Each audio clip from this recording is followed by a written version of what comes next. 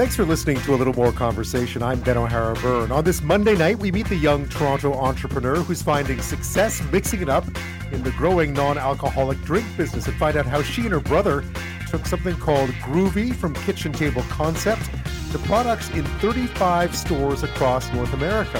With Valentine's Day fast approaching, we have the perfect gift idea, not for the love in your life, but for somebody quite different. How North American zoos are letting you name a roach after an ex, and it's all for a good cause. We tackle misconceptions about millennials after the Senate, the oldest of Canadian institutions, is offering a webinar on how to work with the often maligned generation. But first, how did a company made up of just two people take in big commissions on contracts for that ArriveCan app, only to subcontract the work to much larger firms? The Prime Minister called it highly illogical today and asked a top bureaucrat in the country to look into it. And it's not the first contracting scandal this government finds itself in this month.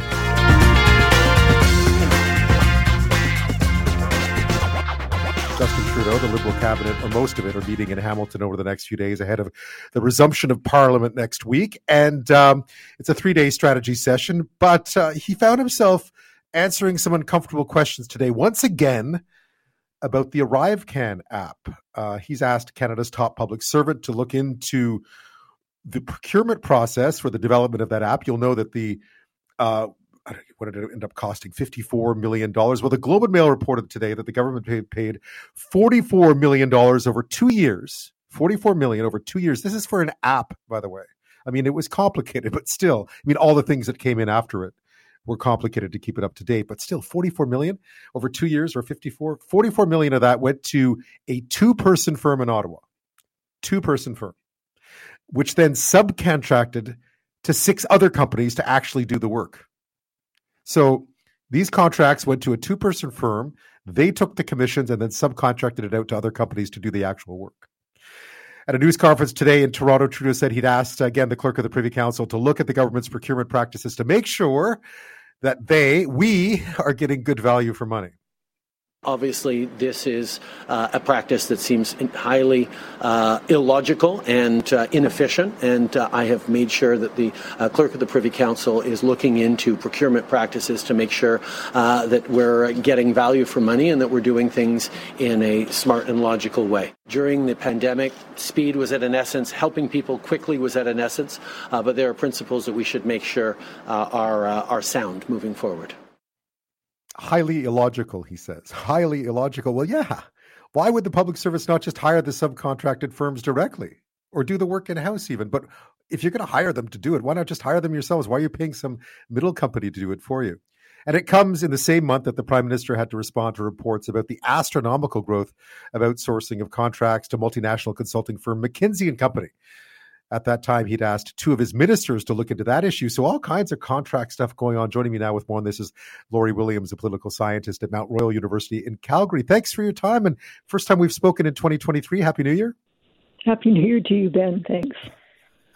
So I know you watch government for a long time. I have. I mean, this whole thing with the ArriveCan app, first of all, it's always been a head scratcher, but this latest one with just the sheer amount of contracts going to such a small firm to essentially act to farm these contracts, this work out to other people, seems, highly illogical, to quote the Prime Minister. Right. So, he's acknowledging there's a problem and saying he's going to fix it. He's also saying that it occurred during COVID and things could not be quite as carefully planned and focused and targeted during that time. But the numbers here are pretty stunning. Billing rates of $1,000, $1,500 per day per worker, commissions charged by GC Strategies of 15 to 30%. And so the natural question associated with this is, why can't this be done more cost efficiently or effectively by the government itself? There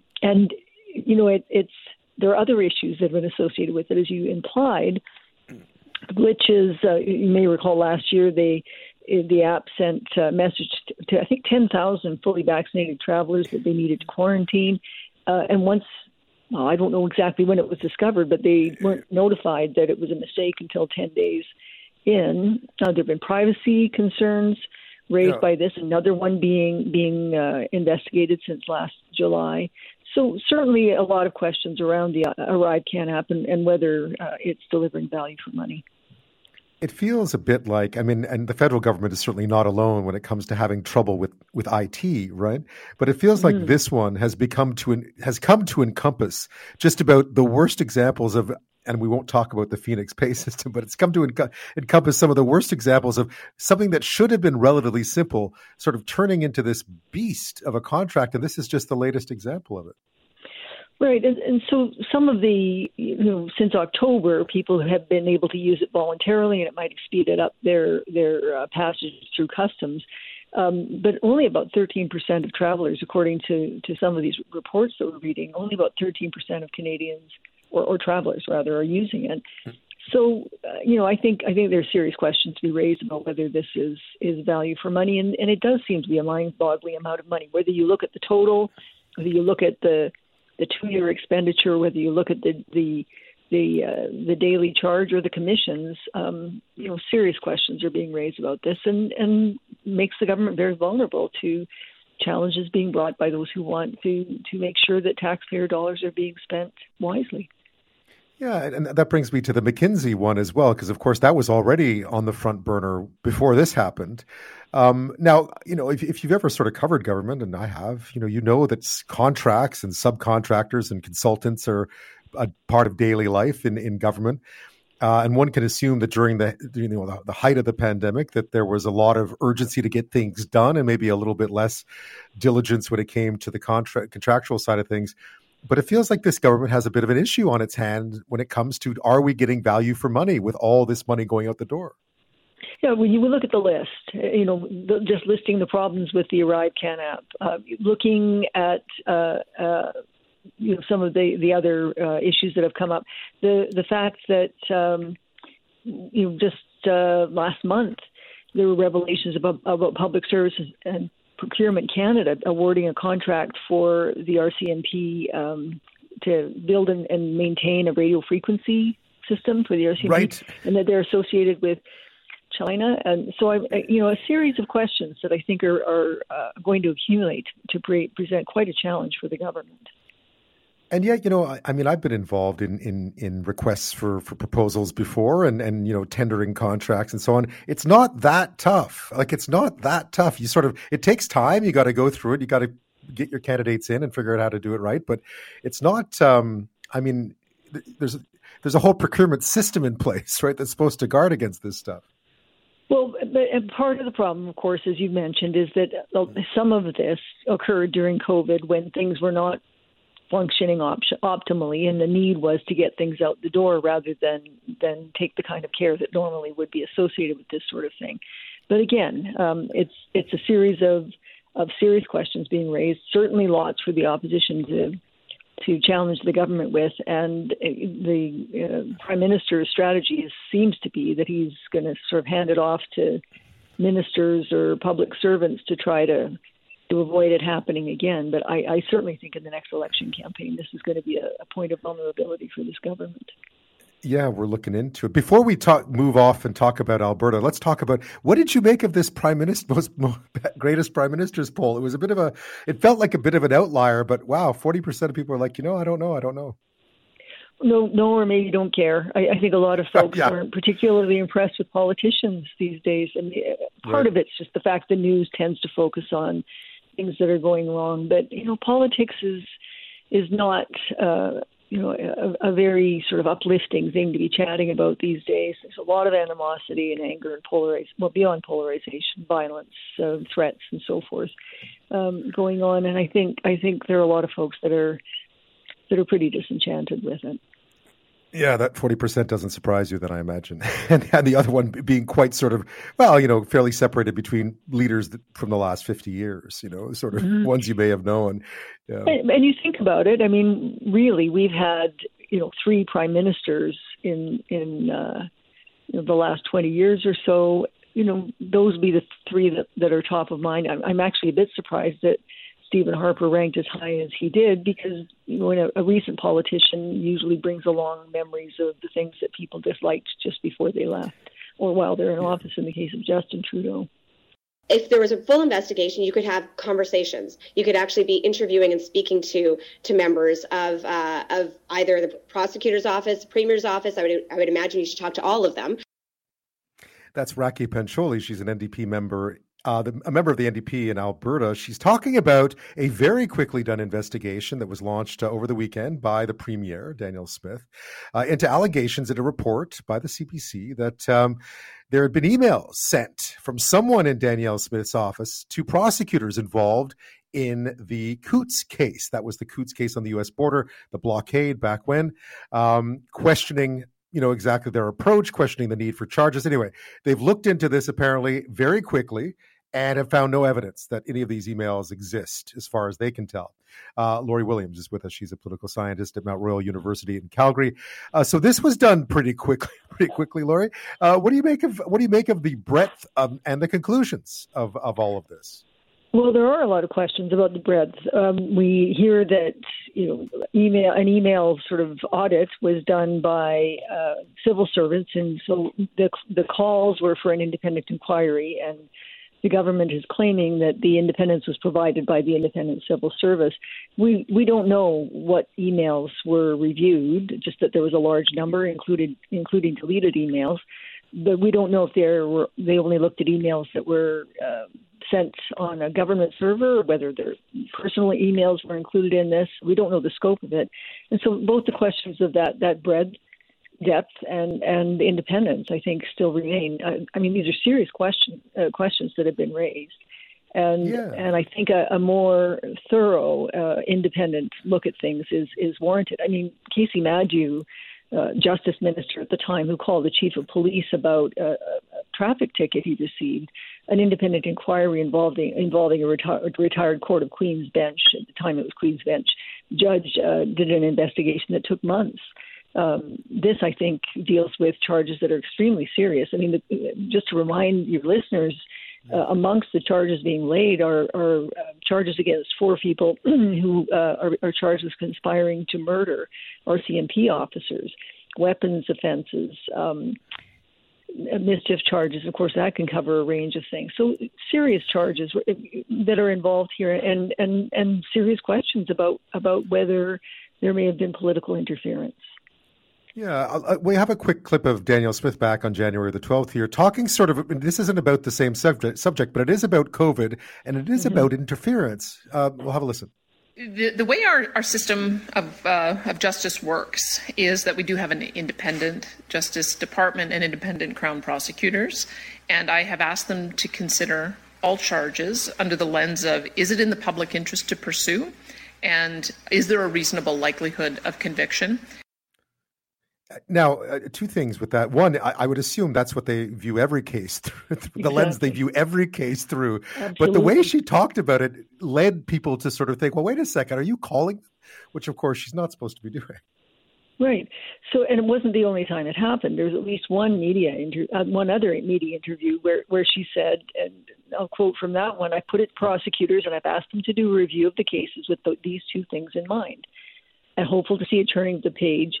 And ask whether you should continue on in prosecuting one when the public has moved on. Right. She talked in the interview that you just clipped from that she has regular contact, and she said later that the language was imprecise. That of course she knows that you can't, as a government official, call the prosecutor's office on matters like this.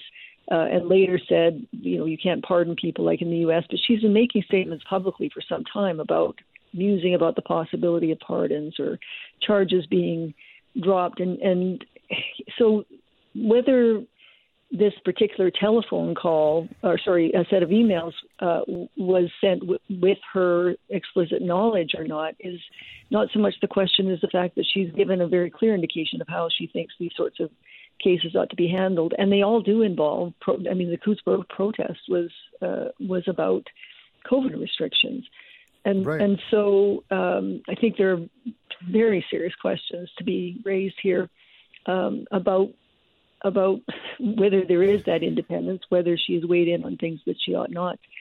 to have done, and now questions we're seeing in social media, for example, questions about the people that are involved in the prosecutions of these 4 sets of cases out of Coots, whether the prosecutors that were involved because of the perception that something has gone wrong, that those prosecutors ought to be replaced. Laurie Williams, we'll leave it at that. Thank you so much, as always. Well, thank you very much. Of course, last week, the Canadian Centre for Substance Use and Addiction released their new Health Canada-funded guidance on alcohol and health. It's created a lot of chatter. I mean, we were talking about it all weekend, the 2-drink thing, like no more than 2 drinks or you're increasing your risk of heart disease, stroke, cancer, and other conditions. Even the researchers were wondering how they were going to explain this to Canadians. Here's one of them. We were also very shocked about how much different and how far we've come in the science since 2011. And, frankly, we're like, wow, like how are we going to get people to drink 2 drinks a week?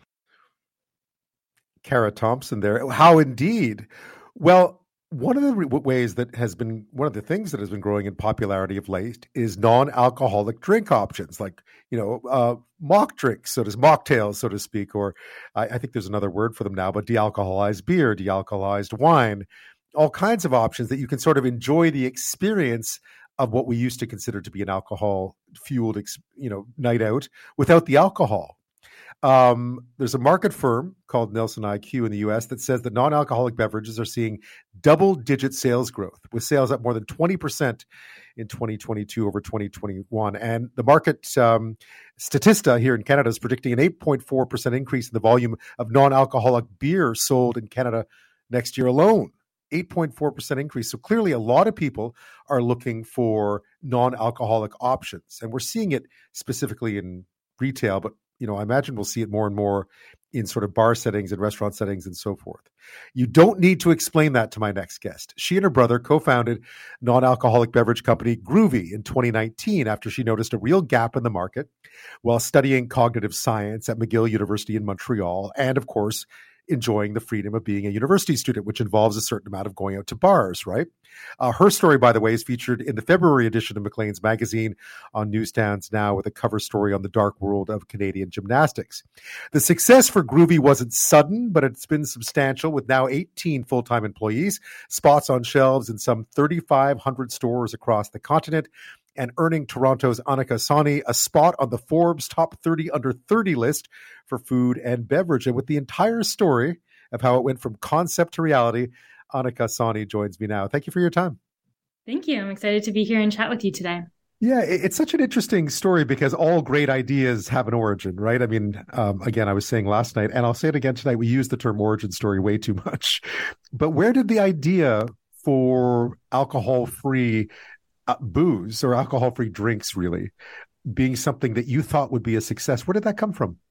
Yeah, I mean, I think the inspiration for Gruvi really came from something that everyone hasn't experienced at some point, which is those situations where maybe you don't feel like drinking, don't want to drink, but there's life and you have dinner plans or you're going out for drinks with friends, and often you feel pressured to drink. And what I realized in my own story is more often than not, I would still reach for the alcoholic beverage, really because I didn't feel like I had another option.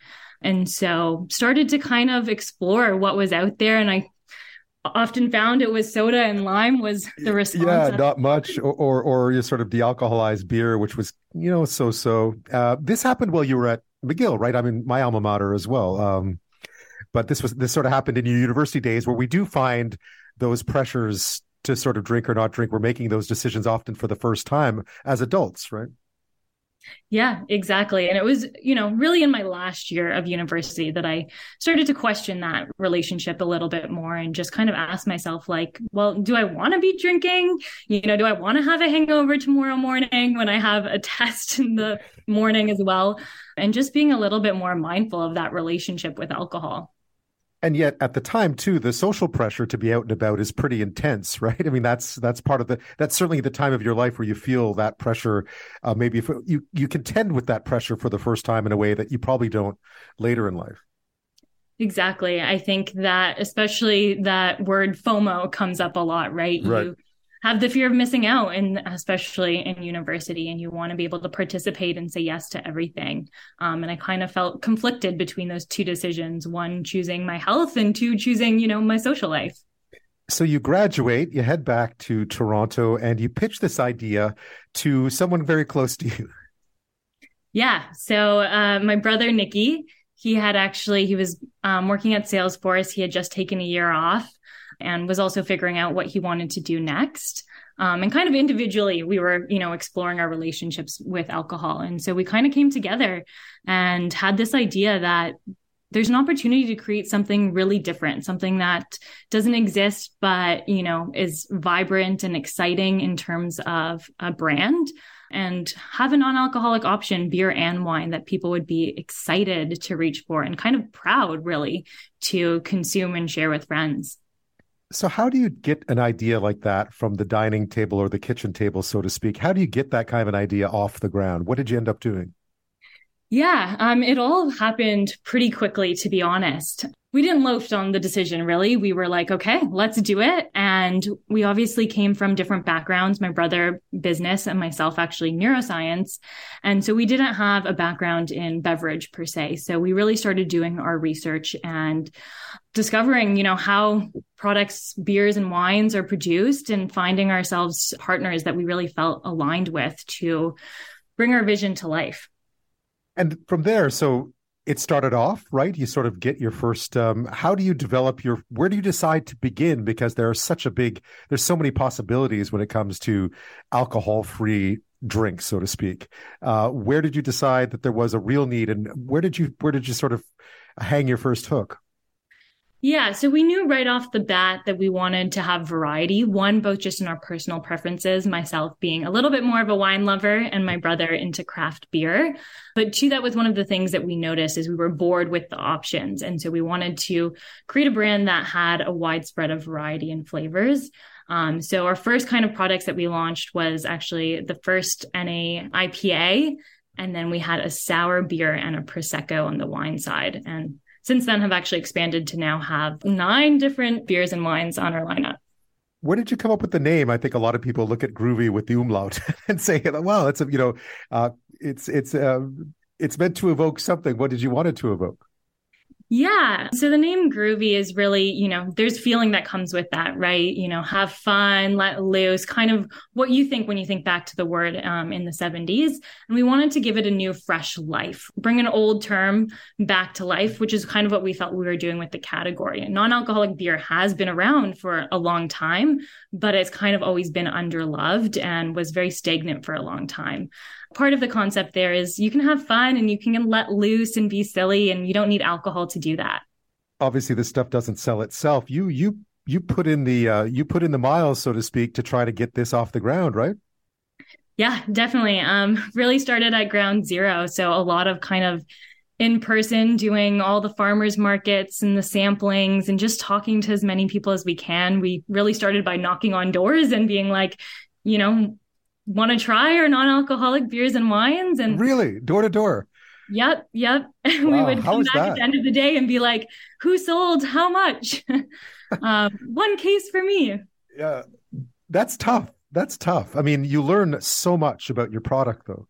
Yeah. And so, it's crazy to see how the response has really changed over the past 3 years, right?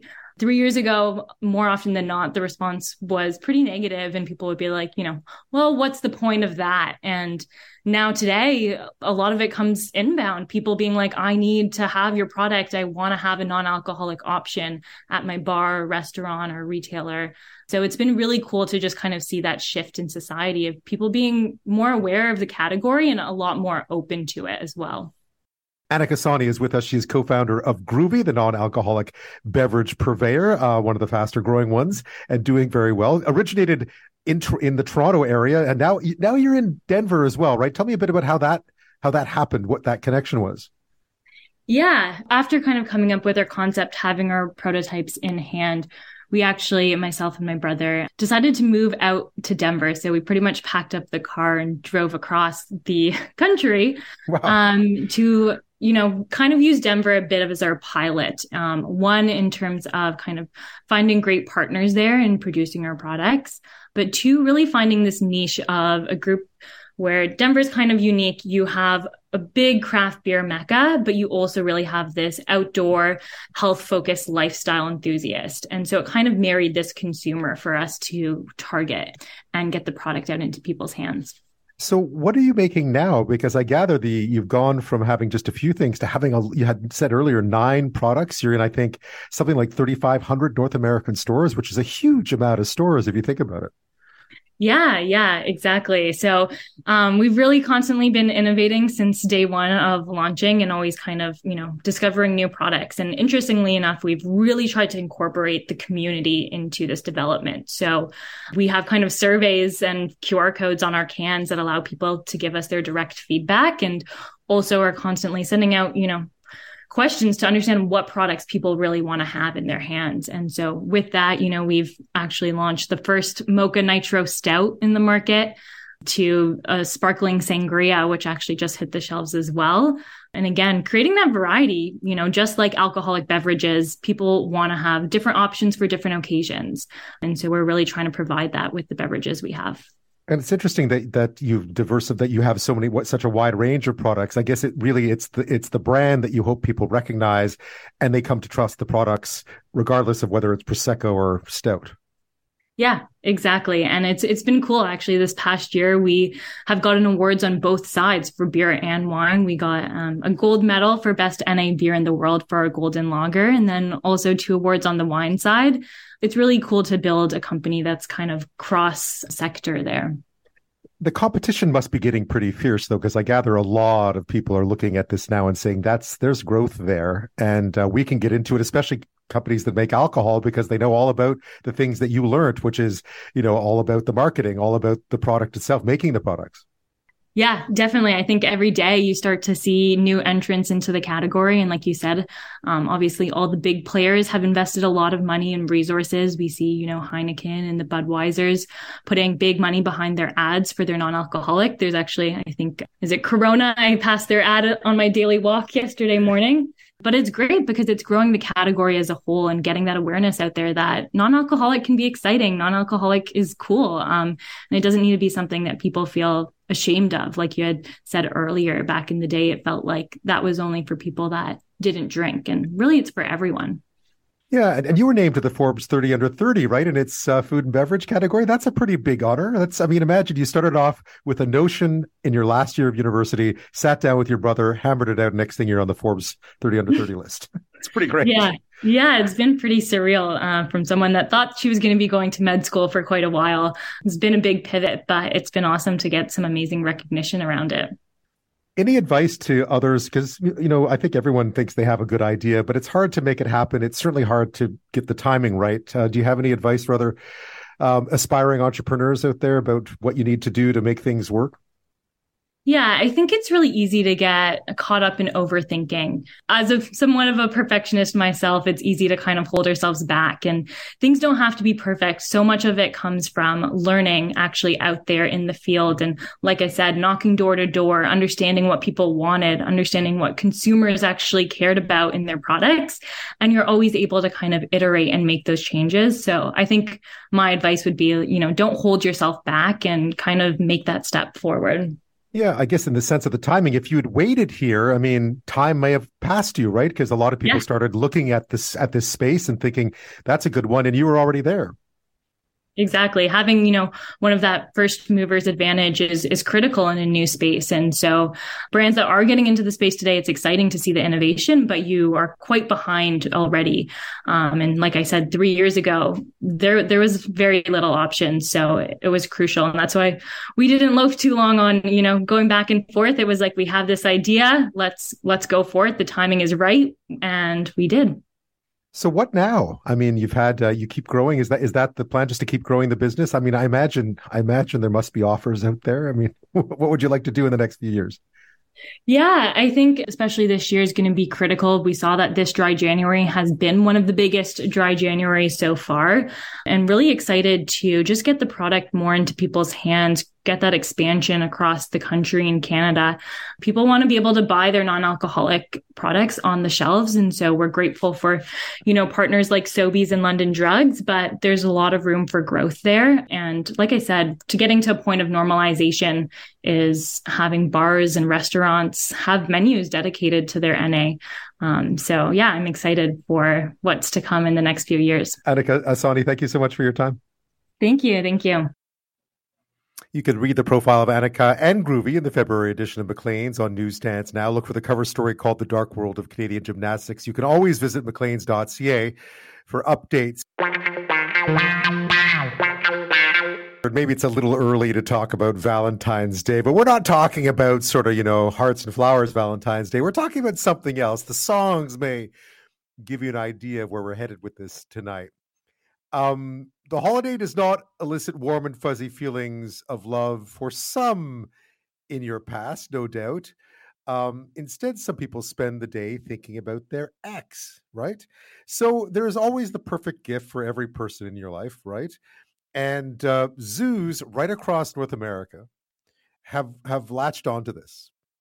And one of them is in San Antonio. I'll explain why we went to San Antonio in a minute, because there was one closer to us that, for reasons that I'll explain, we couldn't talk to you about this tonight.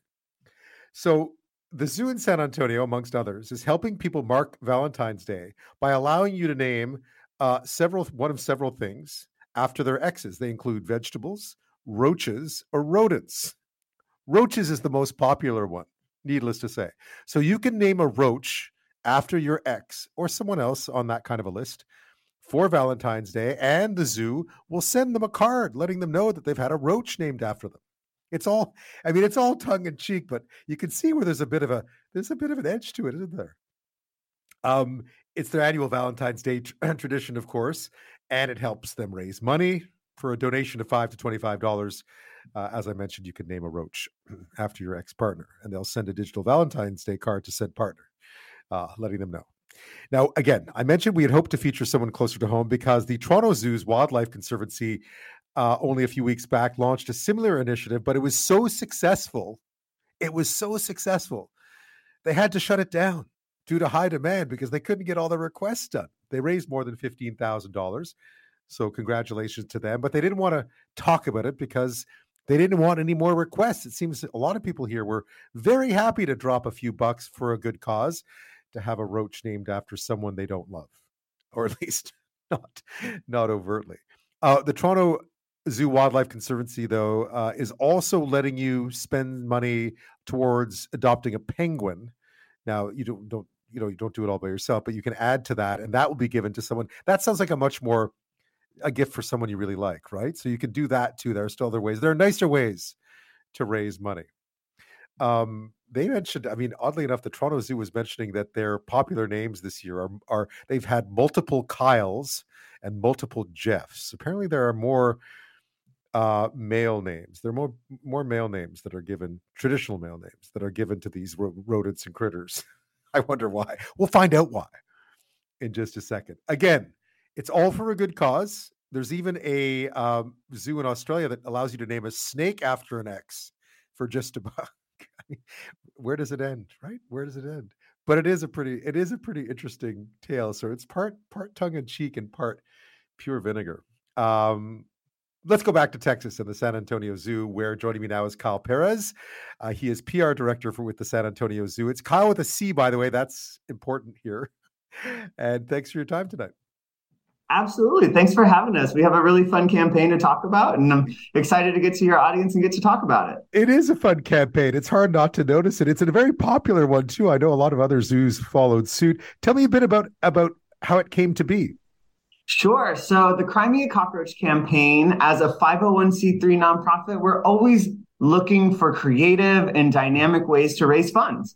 So a ticket to the zoo, that actually is a donation to the zoo and goes to our vision of securing a future for wildlife. But Sometimes when you want to go a little bit bigger, a little bit broader, you got to get creative. And the Cry Me a Cockroach campaign is a perfect representation of that. It takes us out of San Antonio and actually all across the US and the globe of where we can accept donations from. So it came out of necessity, a little bit of creativity. And last year alone, we had over 7,000 donors, all 50 states and over 30 countries.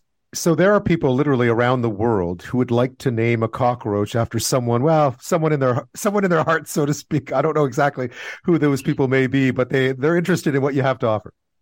It's a little petty. It's a little bit of getting over an ex or maybe even a boss. We've seen some political figures. We've seen 2022 trends like AI profile pictures.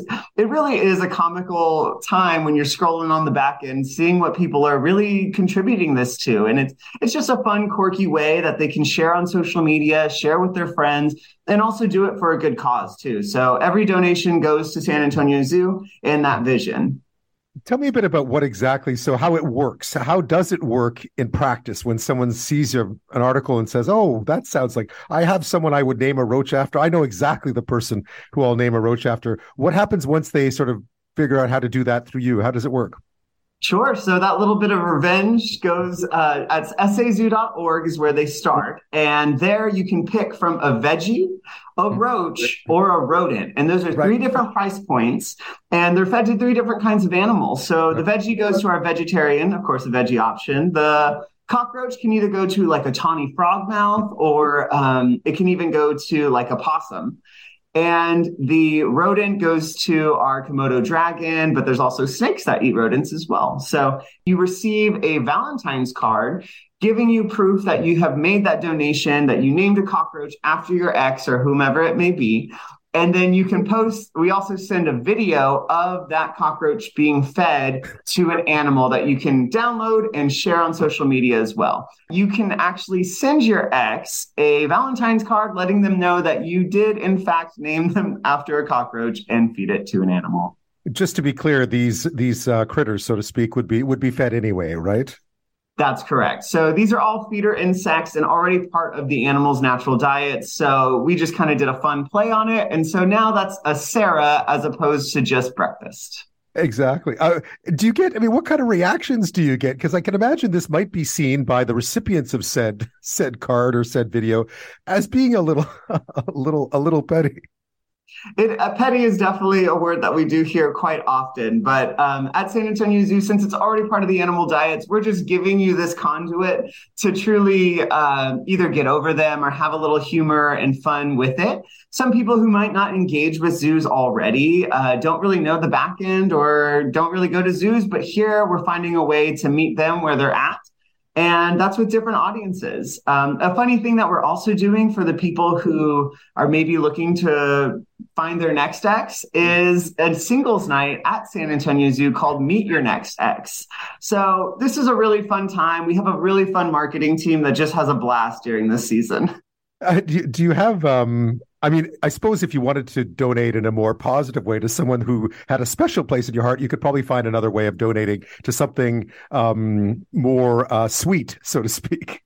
Sure. So if you're physically here in San Antonio, we have like Wild at Heart Dining, a 5-course meal that you could treat your sweetheart to, or you could just make a general donation to San Antonio Zoo. And we have some things that we send people for that as well. So it doesn't have to necessarily be a cockroach in the way that you engage with us, but it certainly is a fun and memorable way to give your 2 cents. Tell me a bit about some of the requests. I know you can't say too much, but tell me a bit about some of the requests you get for the different things you have on offer, like vegetables and roaches and rodents. Sure. So this year we're actually doing a upgrade option, and it's only for 20 of the donors. So for $150, you can upgrade to where we will actually voice over a message that you submit during the video. And so we'll do a voiceover for that. Last year, we saw some voiceovers talking about how maybe there was some infidelity that happened. And those were really interesting things to hear in the office being recorded over some video. But, it's just part of life. You're just learning different people's backgrounds and what's going on. And of course, all in the great name of a future for wildlife and securing that and conservation. Yeah, it's some bad blood for a good cause, right? little petty, little great. Are the majority of them? I mean, what's the tone like? Are a lot of them mocking, or are they more? Do you get some more sort of acidic ones coming in, ones that are pretty angry? It's well, really, if you're just doing the generic cockroach, you just submit one name. So there, you don't really get the message that's too harmful or hateful. You just get a name, and that name can range from just generic names. Last year, our most popular names were Jacob and Sarah. Jacob and Sarah, really? Okay, so it's an equal opportunity, I guess. Equal opportunity. Those were the ones who took the cake or the cockroach last year. This year, we have Stephen and Sean as a lead. We definitely have more female donors than male donors. I will say that. So Stephen and Sean are the big ones this year. They are in the current lead, yes. I think at Toronto Zoo, I believe it was Kyle's and Jeff's. Those are the leading ones. So I guess it depends where you are, right? Or maybe what age group too, because those names change. Tell me, have you seen a different crowd sort of doing the vegetable stuff? Because that could be a somewhat less, that could be a bit more tender, so to speak. Yeah, it's definitely not the most popular. The most popular would be cockroaches, followed by rodents, and then vegetables. I think it generally draws, because the headline of every news organization that covers us does reference the X. It does not have to, by any means, only be an X that you name. It could be fun, a frenemy, just a best friend that you're joking with. And so we do see the much more lighthearted ones in the vegetable option because it doesn't feel as, I suppose, intense or malicious. But also some people are vegetarians and like that as an option. We've had some influencers particularly cover the vegetarian option, saying that they fully support vegetarian and vegan animals. We should remember, too, that all these, the rodents and the roaches, at least, vegetables obviously, too, but rodents and roaches do have an important part of the ecosystem, but they're obviously an important part of the diet for the animals that you have there, right? So not to cast aspersions on the roach. No, they are truly the unsung heroes of the food chain. They actually supply a lot of nutrition to different animals that you might not otherwise see. The roaches and rodents that we see, we fear. Maybe they fly. It's not so fun when you're just walking around being a human. But when it comes to animals, it's a perfect nutritious diet for them. And it's something that they look forward to and really enjoy interacting with. So it's fun to see on camera, too. And I guess there is a necessity here, too. I mean, zoos, we know, especially after the pandemic and so on, with the challenges that brought, that there's always the need to keep the financing up and to keep it open. Absolutely. And this really expanded us past San Antonio, where in San Antonio, we had to close our gates for a while because of the COVID, the quarantine.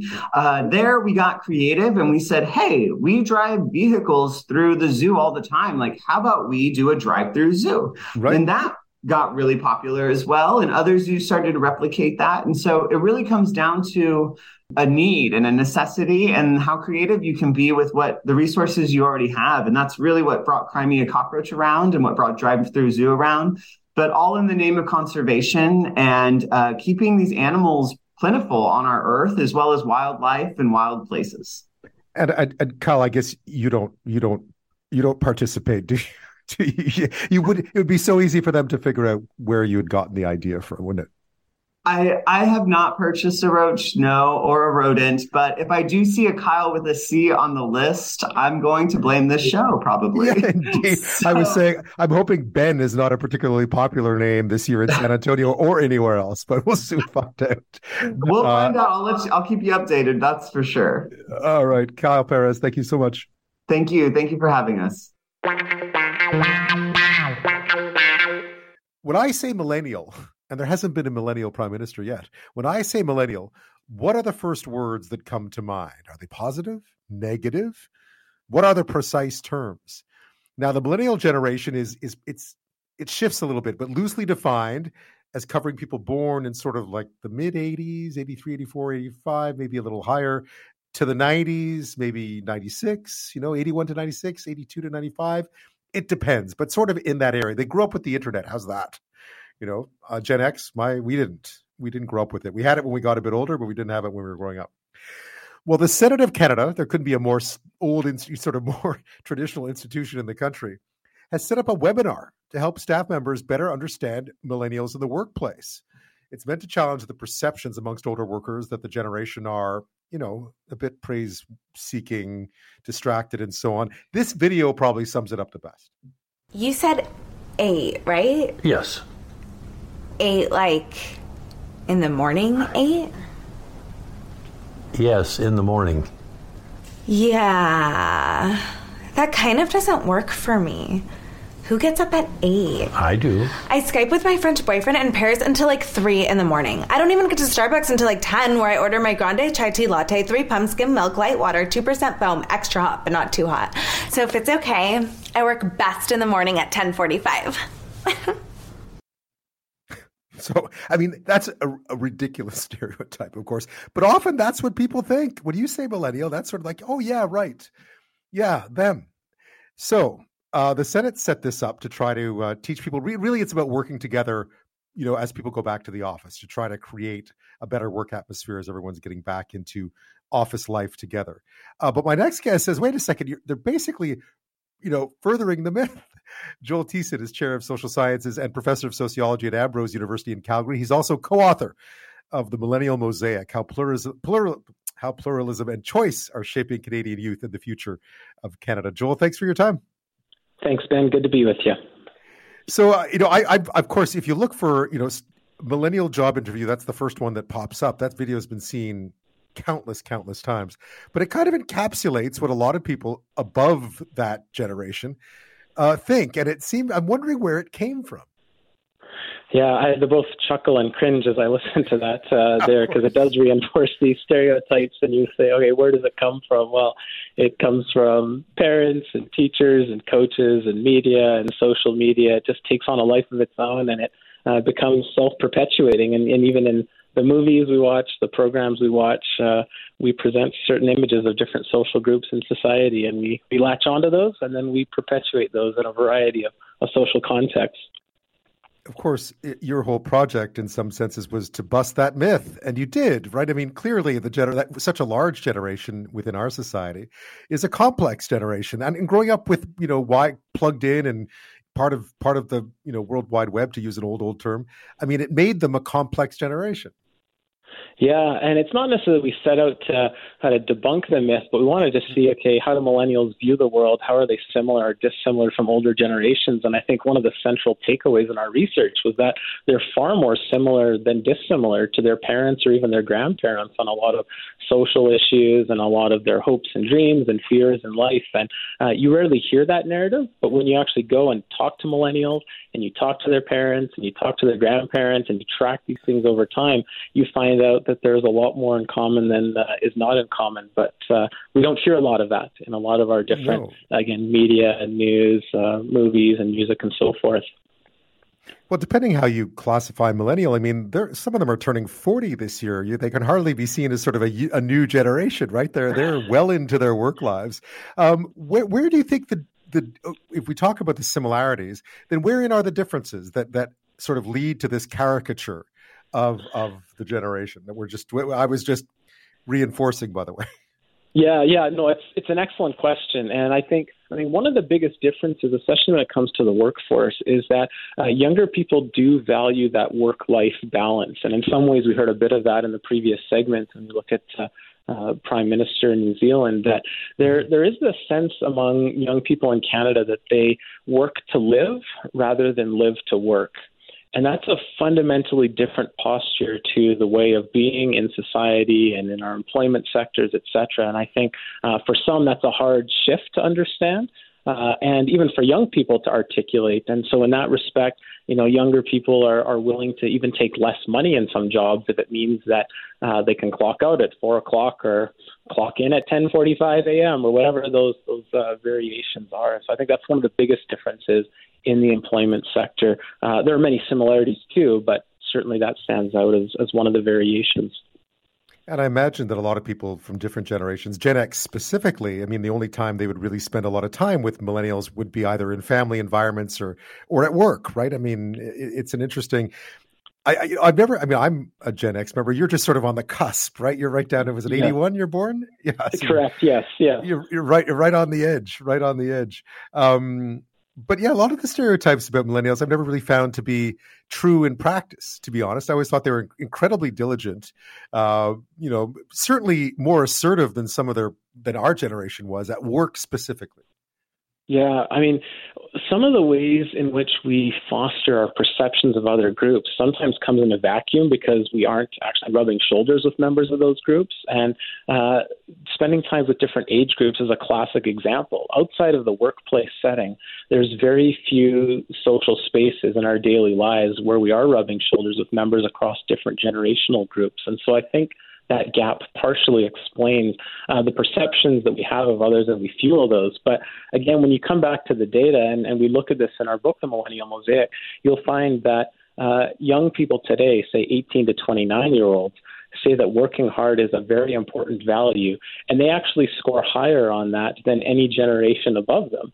Or you compare young people today to young people, say, 20 or 30 years ago, and young people today say that working hard is a very important value to them, more so than younger people of earlier generations. So in many respects, there's a deeper value for working hard.